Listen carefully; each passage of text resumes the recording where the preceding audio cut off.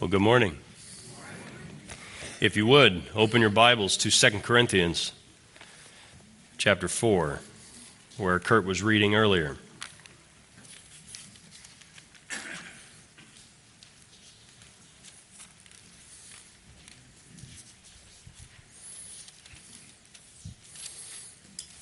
As we do so, let me ask you to pause with me and pray. Our Father in heaven, we thank you for an opportunity to gather together, to be encouraged, and to encourage. We pray that we who gather today would do so for the honor of your name and for the desire to bless your people. May we not be seeking that which we can receive, but Lord, that which we can give. May we take the mercy that has been shown to us and show it to others. May the comfort that you have comforted us with be extended to others in their weariness. And Father, I ask that you assist me to proclaim the glories of your name this morning. In Jesus' name, amen. So do you know what it is to feel weary? Do you know what it is to feel worn out on the trail? To feel like you've been walking an awful long time and your legs are getting heavy. And I don't mean weary like the kind of fatigue you get when you're out of shape and all of a sudden you decide you'll sprint somewhere. I made that mistake several years ago. It's when I first realized my age. And one of our young people was running away from me playing ultimate frisbee. And I'm like, I can catch this dude. And I started to gain on him. And I was like, yeah, I got him. And then all of a sudden my legs got real heavy. Like my legs felt like cement. I was like, whoa, I'm going to stall out here for a second, calm down. Not that kind of weary. That's a different kind of, that's just like you're out of shape. I mean the weariness that like it's hard to put one foot in front of the other. The weariness where it's, you wake in the morning and you're thinking, why am I awake? The weariness that gets into your system that it doesn't lead to a shipwreck of faith, but certainly a diminished capacity to run hard after Christ. I think everyone who's been following the Lord for very long or become familiar with him is in danger of becoming weary on the trail. And I don't mean you've got to be, 75 and having walked with him for 20, 30, 40 years or something like that. I think teenagers who grow up in the church are in an especially dangerous place because they have grown up familiar with the incredible truth of God, and it's not special anymore. I will glory in my Redeemer. You know that feeling? Where it's not really there? And sometimes you don't realize what you've lost, the heights from which you've fallen, until you're around a young believer who's very excited. And if you're not very careful, the thought gets in your brain, well, that's just because they're new. Wait, they'll settle down. That's the wrong takeaway, my friend. That is the wrong takeaway, to just allow the cynicism of your own cooled passions take over. One of my favorite things over the years of staying here, being here 20 years now, is to get to see various saints fade off, die, well, who are at the end still running. I don't know how many of you remember Mr. Walters. But he would say at the end of sermons all the time, he'd go out there, and I heard him talk to my dad, he said it to me a few times, hey, this is an old man at this point. I mean, I forget how old he was when he died. He's in his 80s. But he would say at the end of so many sermons, he'd go, oh, that's me. I needed to hear that. He wasn't thinking of the person sitting next to him or someone else outside of the room. He was internalizing what was being heard, and so he wasn't weary on the path. He wasn't barely hanging on. He was still walking hard, even though years had diminished that. Now, those of you that are on our prayer list, and we have many with ongoing health needs, we all know that a weariness of body can bring about a weariness of soul. You break the body and the soul many times follows with it. So I urge you, brothers and sisters who are dealing with those things, to let your example be seen. And I don't mean showy, but allow the joy that you have in Christ to be known. Other believers need to see that. They need to be encouraged by the example of saints who are playing through the pain. You know, people are enamored with Michael Jordan's flu game, where he was, had the flu and he managed to get through it and scored 38 points or whatever it was, and it's pretty neat. But dude, that's a one-time flare-up. I'm really not that impressed. Okay, cool, you played through the flu. But how about playing through, as a child of God, chronic pain for 20 years and still not letting it wear your soul down and still finding a joy?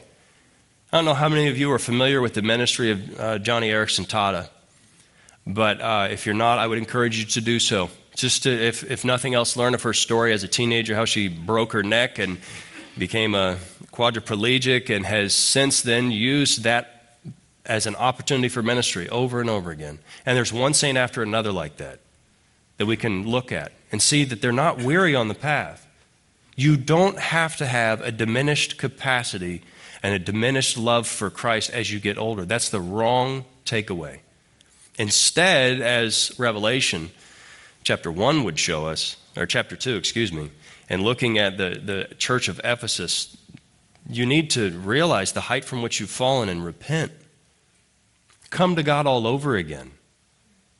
Come to God through the gospel all over again and be renewed in the spirit of your mind. Allow that joy of knowing God through Christ wash over you again to cleanse out the piled up layers of sin, the plaque that is built up.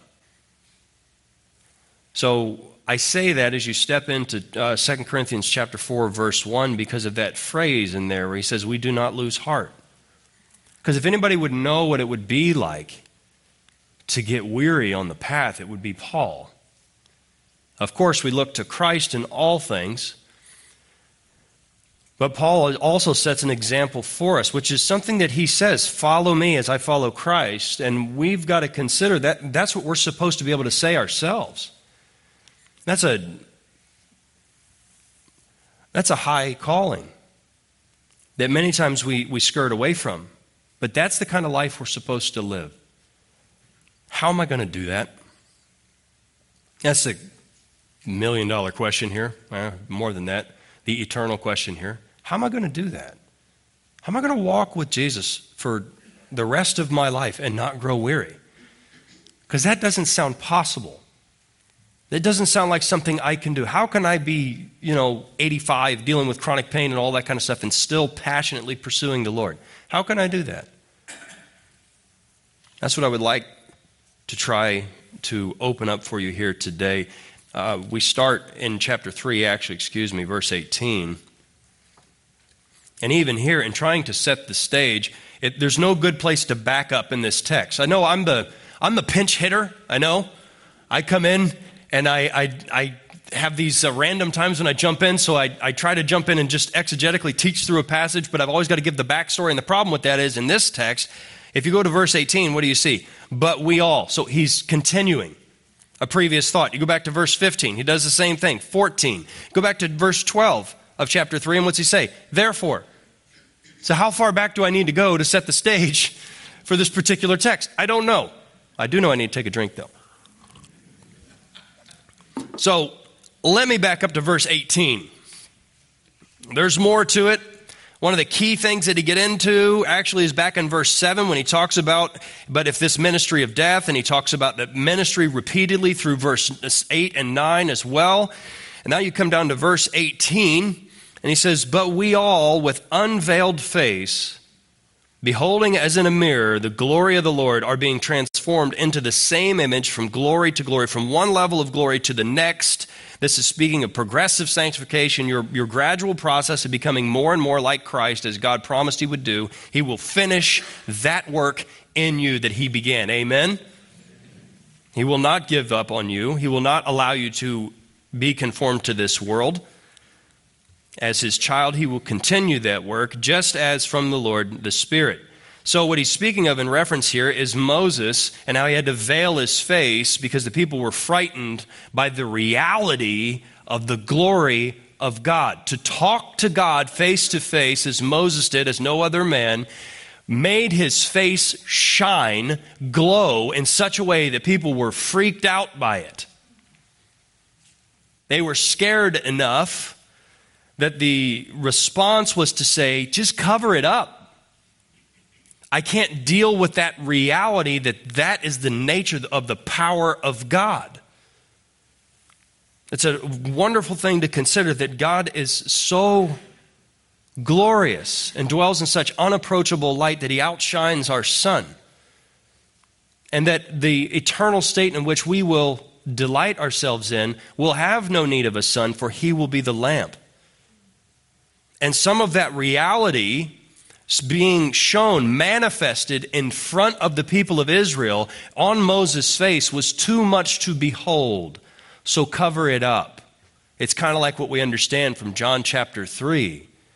Men love darkness rather than light. I don't really want, I say I want to be in the light, but do I really? I claim I want to see all the defects and the sin problems. I claim I want to be totally holy, but do I really?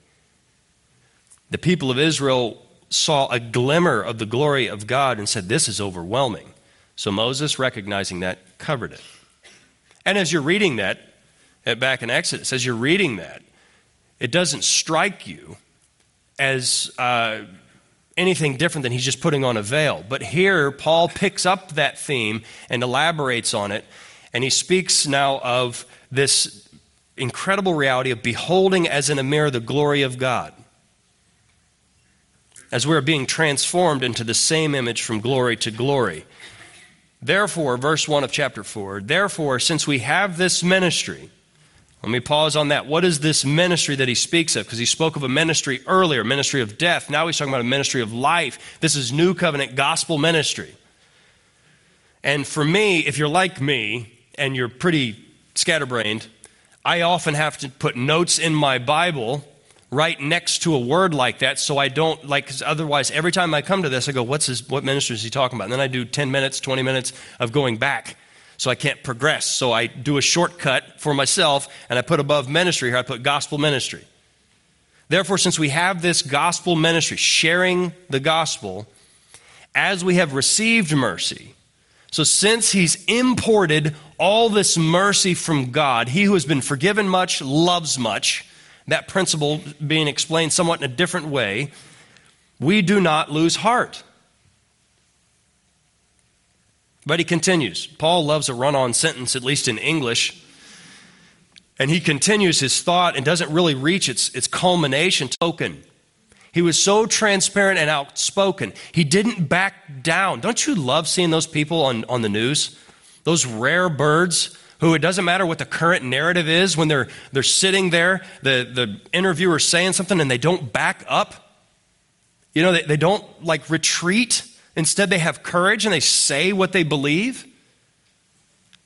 Paul certainly was not one to shy away from what it is that needed to be said, and he did it with a sincerity and a truth that was, in many ways, very shocking to the people around them. And that's kind of the culture we're in now. Everybody's lying to you now, right? Doesn't it seem that way? Everybody's in it for some sort of manipulation. Some sort of, you scratch my back, I scratch yours. And you see this whole narrative thing of stuff, and we're not really trying to find truth and all that. So if somebody comes in and actually speaks truth, well, now you're the rare bird. Paul experienced much adversity, and part of that, I believe, is what we ought to experience. All those who desire to live godly lives will experience persecution.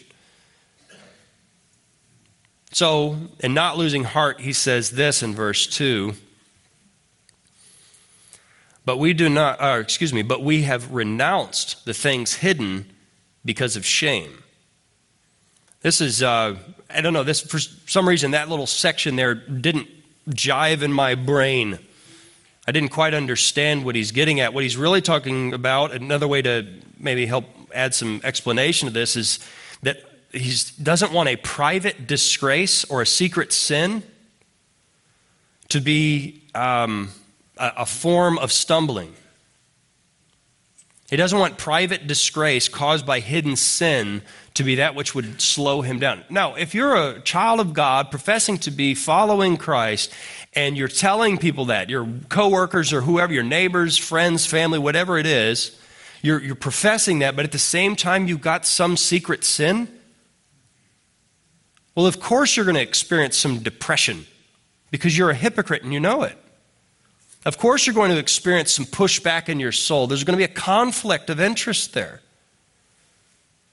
Private sin leads to a disgrace that's hard to even quantify. We've all seen in recent years various celebrity-type preachers who once they've died, things have come out about them. And it discredits so much of everything they did, doesn't it? It undermines the message, and it makes you second guess basically everything they were saying because you realize there's a certain level of duplicity here which doesn't belong in a child of God. Paul is saying this against the backdrop of accusations that for him don't make much sense. They're actually going to say he's the one who is, as it says here, walking in craftiness and adulterating the word of God. Craftiness is kind of a smarmy term. You know, it's not meant to be flattering. If you're crafty in the biblical sense here, it's not a good thing. This would be like conniving.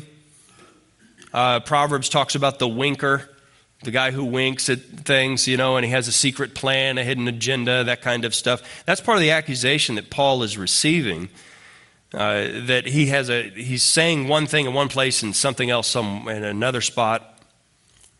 Paul finds that absurd.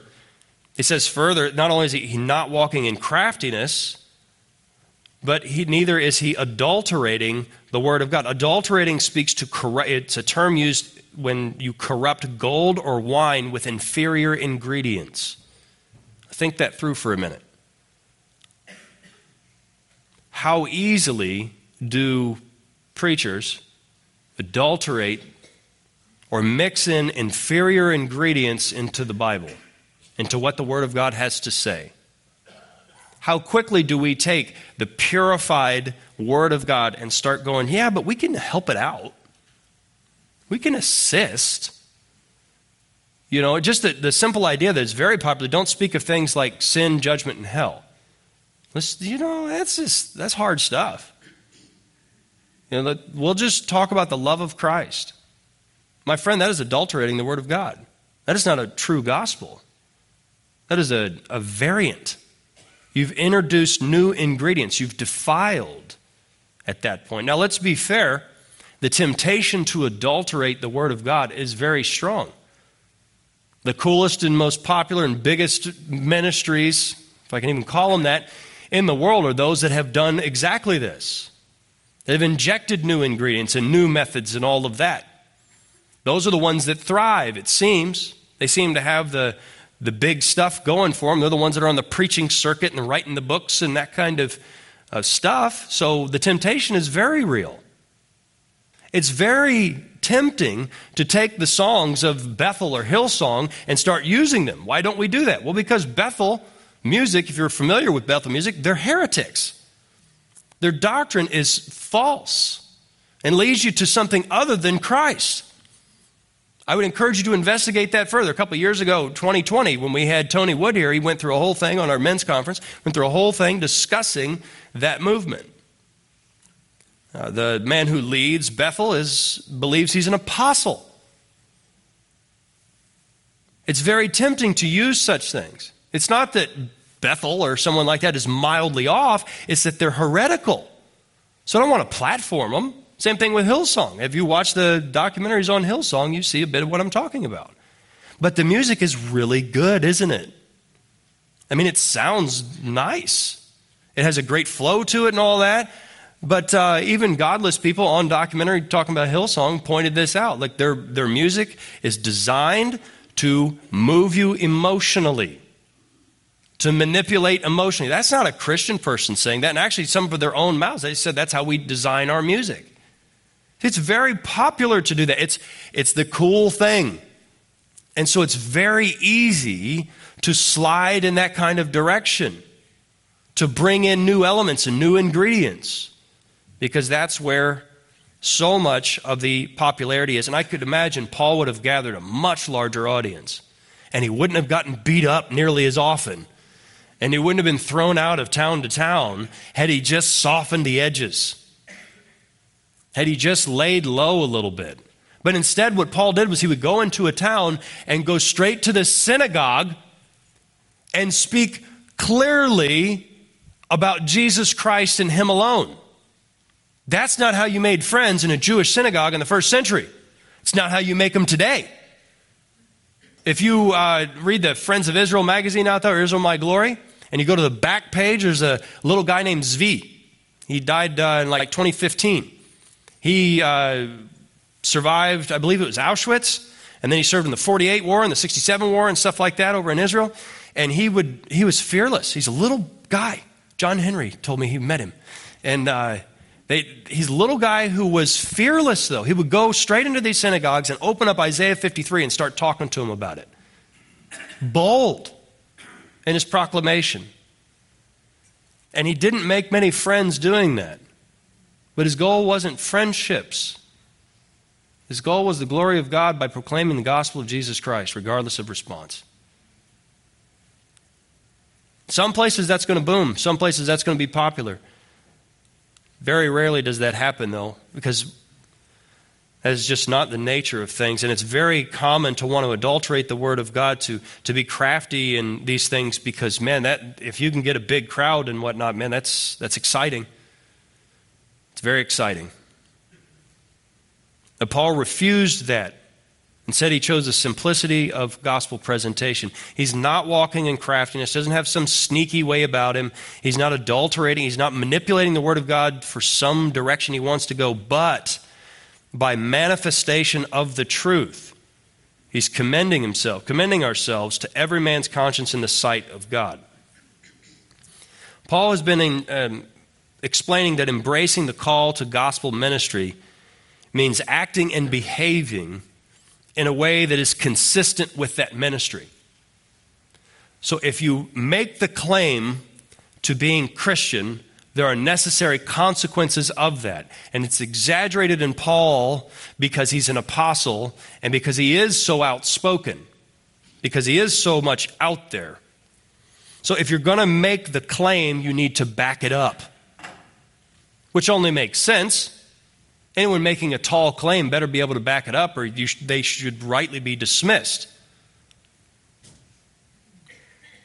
So in showing that he's trying to be consistent with that ministry, he's showing back in verse 1 that he doesn't lose heart. That is, that he has endurance in the race. And then secondly, being consistent with that ministry, he is disowning any secret sins. There's nothing in the closet. There's nothing you're going to find out later. If you deal with addicts at all, alcoholic or drug addict or something like that, you'll find very quickly that they have a backup plan for their backup plan. They will tell you they have no money, but they will have a secret bank account. Or they will say, I gave you all my credit cards. And then they go and they open up, or they've already opened up another credit card that wasn't one of those original ones. They find backdoor ways of getting to what they want. There's a backup plan in their mind. They're looking at you saying, yes, this is what I'm doing, but there's a backup plan. Paul's saying there's no backup plan. There's no secret sin. There's nothing you're going to find out. And he lives his life so transparently that in chapter 1, I find this baffling, just mind-blowing to me. In chapter 1, Paul defends to the Corinthians who are accusing him of things, not being transparent, he defends his travel plans. He goes through in verse 17, 18, he starts talking about in chapter 1 about his travel plans. Because they accused him of saying, you're going to do this, but you don't. You say yes, yes, and no, no, but you don't really mean those things. And Paul's saying that is garbage. Paul recognizes that his message is wrapped up in his character. And this is a very hard reality for us to come to terms with as children of God, because we recognize our frailty and say, how? This is why we ought to live lives that are out in the open, that don't have a craftiness or an adulterating way about us, but to be clear as to who we are, not making false claims as to who we are, but instead to seek to live the same way Paul did, as he says, with a manifestation of the truth. That would be what would commend him. That would be a letter of recommendation as to who he is. Paul's point might be to say this: you've seen my life. I've lived among you. You ought to be able to know if I'm money hungry, which they accuse him of. You ought to know if I'm one of these people that says yes, but I don't mean it. How ought you know that? Because you've lived with me. I lived among you. You saw my life. You saw my method. And this letter, 2 Corinthians, really is a run-on from the first one. It's connected back to that first one where he explains the same things, which is what he gets into now in verse 3 when he says, even if our gospel is veiled, going back to that veil metaphor, it is veiled to those who are perishing, which takes us back. Here's one of my legal flips as an exegetical preacher, back to 1 Corinthians. So if we go to 1 Corinthians chapter 1,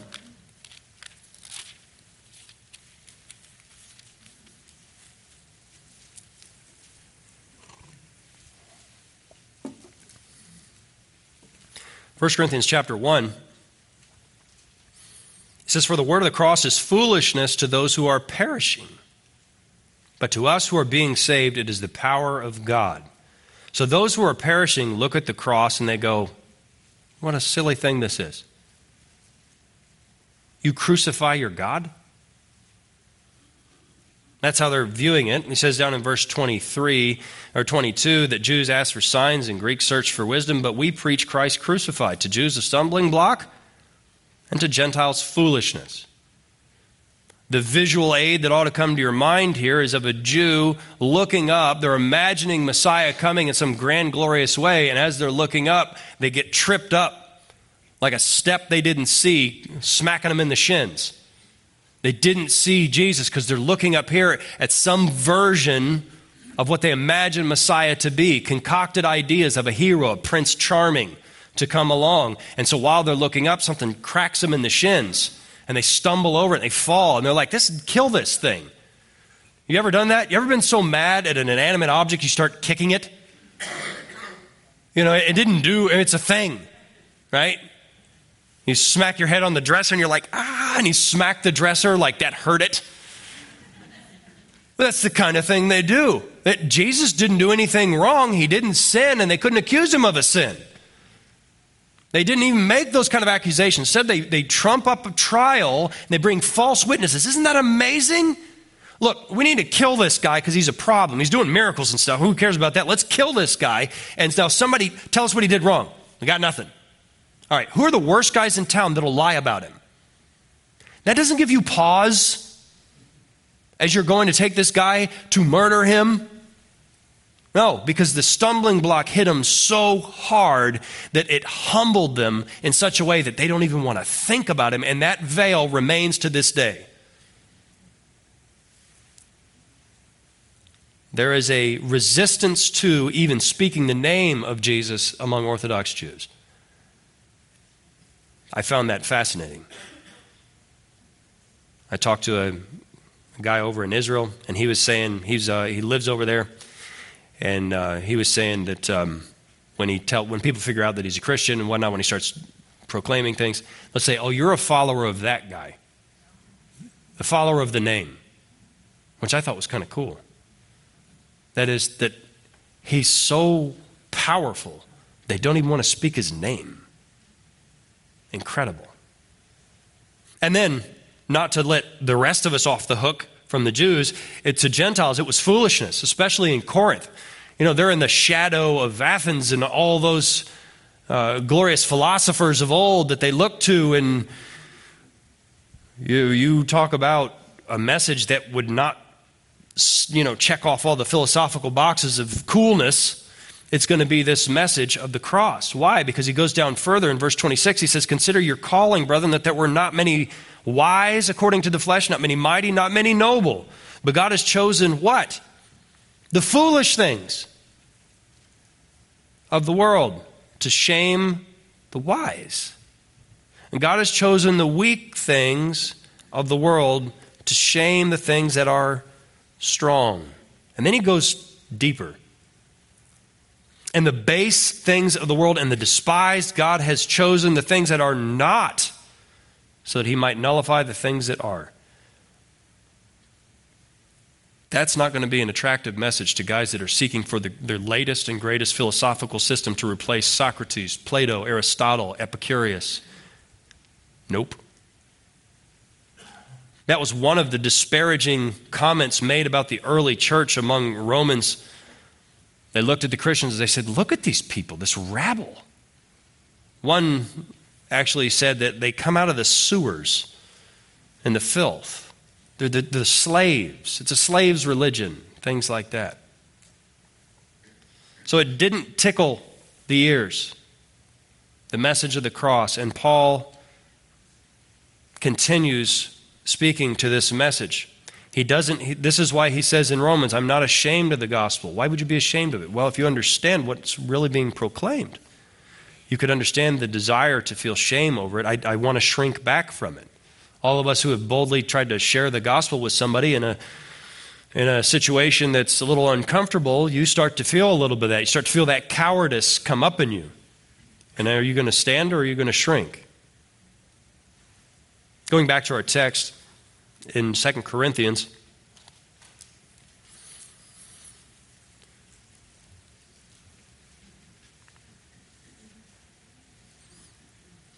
he said in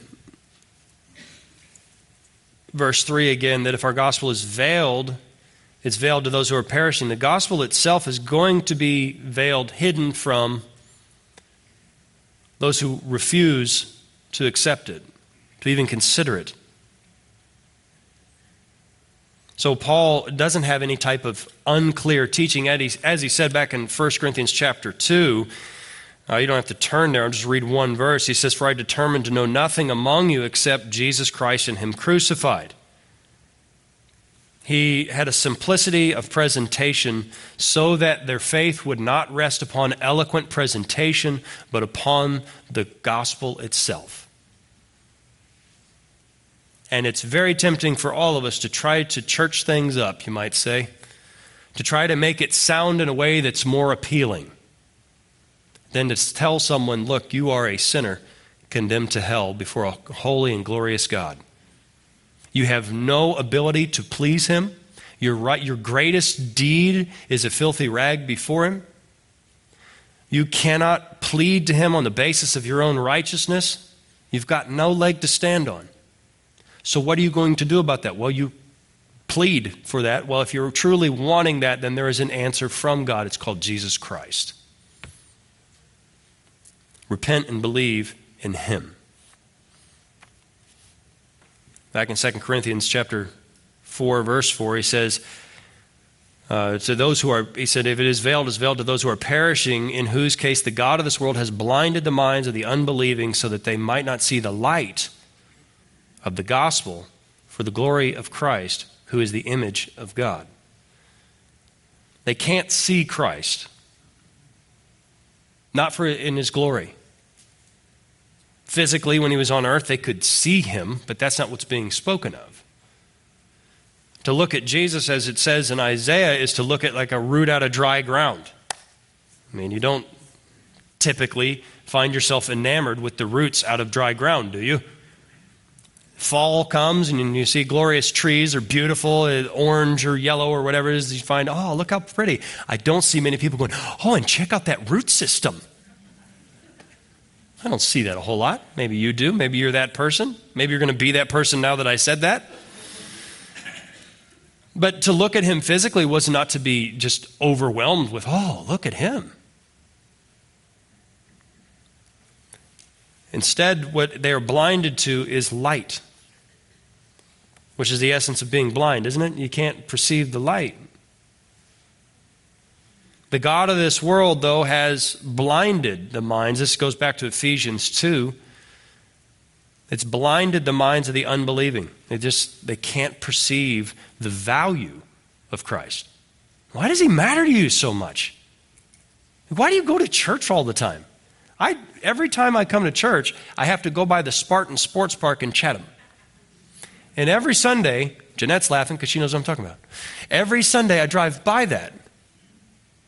And I see so many people out there that value softball. Okay.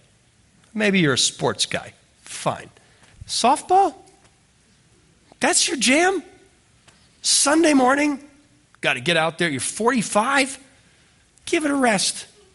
Think about something deeper than smacking a ball, right? You're not a teenager anymore. Think a little bit deeper. I think this all the time. I drive by there, I'm like, dude, really?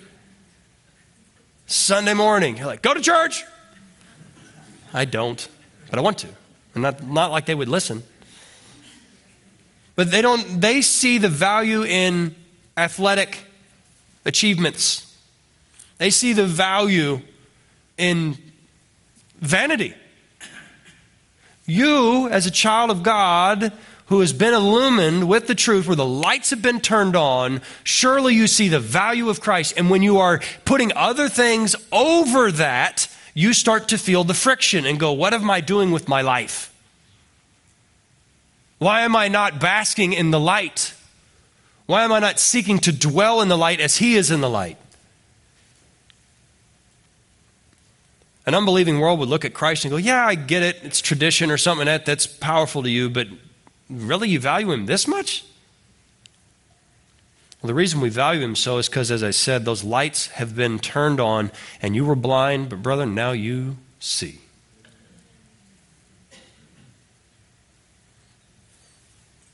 Unfortunately, the God of this world is very real, though He might be much denied in our day and age, ironically enough, as the world is becoming more and more like Him.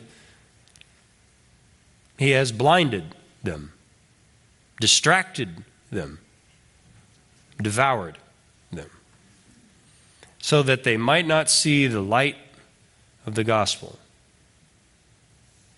I've always been amazed at how we love to run other people down. We love to build somebody up, the latest celebrity. We love to prop them up and make them awesome. And then we also delight to tear them apart. Remember how big Tom Cruise was in like the 80s, 90s? How much everybody thought he was like the coolest movie star or whatever. He's a big deal. Now it seems that people like a whole lot more seeing him do something stupid and making fun of him. They like tearing things down. What is that about us? Well, what that is sin. We prop somebody up in a place they don't belong, idolize them for what we imagine them to be, and then when we realize the real thing, or when we're bored with them, we say next, and then we have to say why that thing was dumb.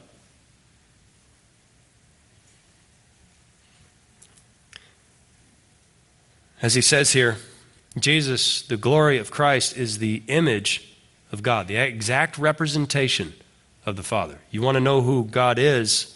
Look to Christ. You want to know what He'd be like walking around, living among us? Look to Christ. Verse 5, for we do not preach ourselves, but Christ Jesus as the Lord, and ourselves as your bondservants, your willing slaves. We do not preach ourselves, but Christ. He doesn't want people enamored with Him. The statues and churches and whatnot that have been built in His honor since then, I'm quite confident Paul would be aghast about. Stop it. As he says in 1 Corinthians chapter 4, what are we as the apostles? He says we are servants, under-rowers, slaves. Nobody in that ancient world with a galley slave down in the lower levels. He's actually talking about a third rower. Lower level slaves just doing this job on the trireme, just paddling along. Nobody goes down there, selects one guy, go, man, you're awesome. Let's make a statue out of that under rower. We don't know the name of any of these guys. Why? Because they don't matter. And that's Paul's perspective. I don't matter. Christ does. And his life was a living testimony of that. He gave it away. And he didn't lose heart in the process. How? Going back to my original question, verse 6, for God who said, light shall shine out of darkness. Now that's hearkening back to Genesis 1:1. It's this creative effort. God who said, light shall shine out of darkness, is the one who has shown in our hearts to give the light of the knowledge of the glory of God in the face of Christ. If you behold, and I don't mean in some mystical way, but if you see the value, if you behold the value of Jesus Christ rightly and you bow and worship to him, that wasn't from you. Just like it wasn't from Peter to recognize that who Jesus was when Jesus pushed him and said, who do you say that I am?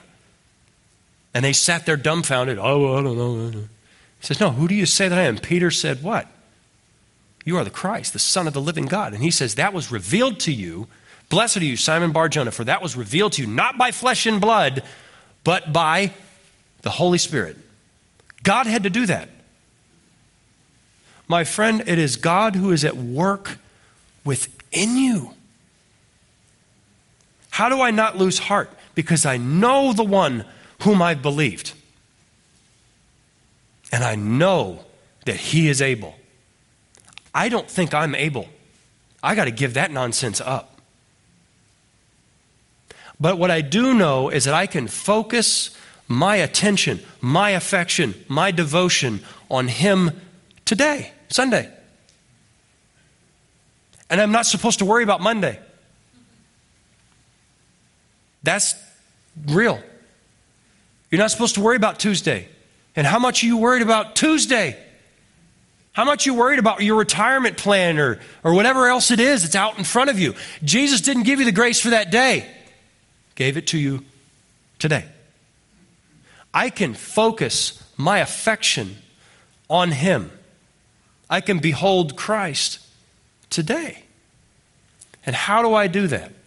Not some touchy-feely thing, not some experiential thing. God can't be experienced outside of the Word of God.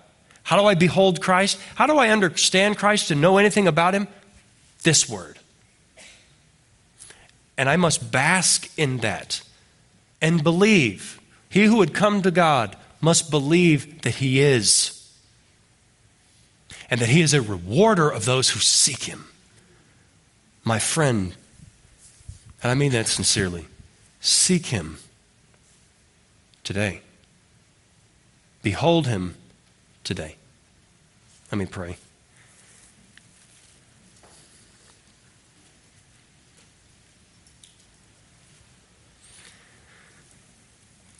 Father, help us just today, in this moment, in this hour, to truly delight ourselves in the knowledge of Christ, to know that you are before us, that you are with us, that you are within us, that we have no right to claim these things unto ourselves. But, Lord, we glory in your great name. Help us, Lord, to not lose heart by recentering our affections upon Jesus, our solid rock, our fortress, our delight. We pray in Jesus' name. Amen.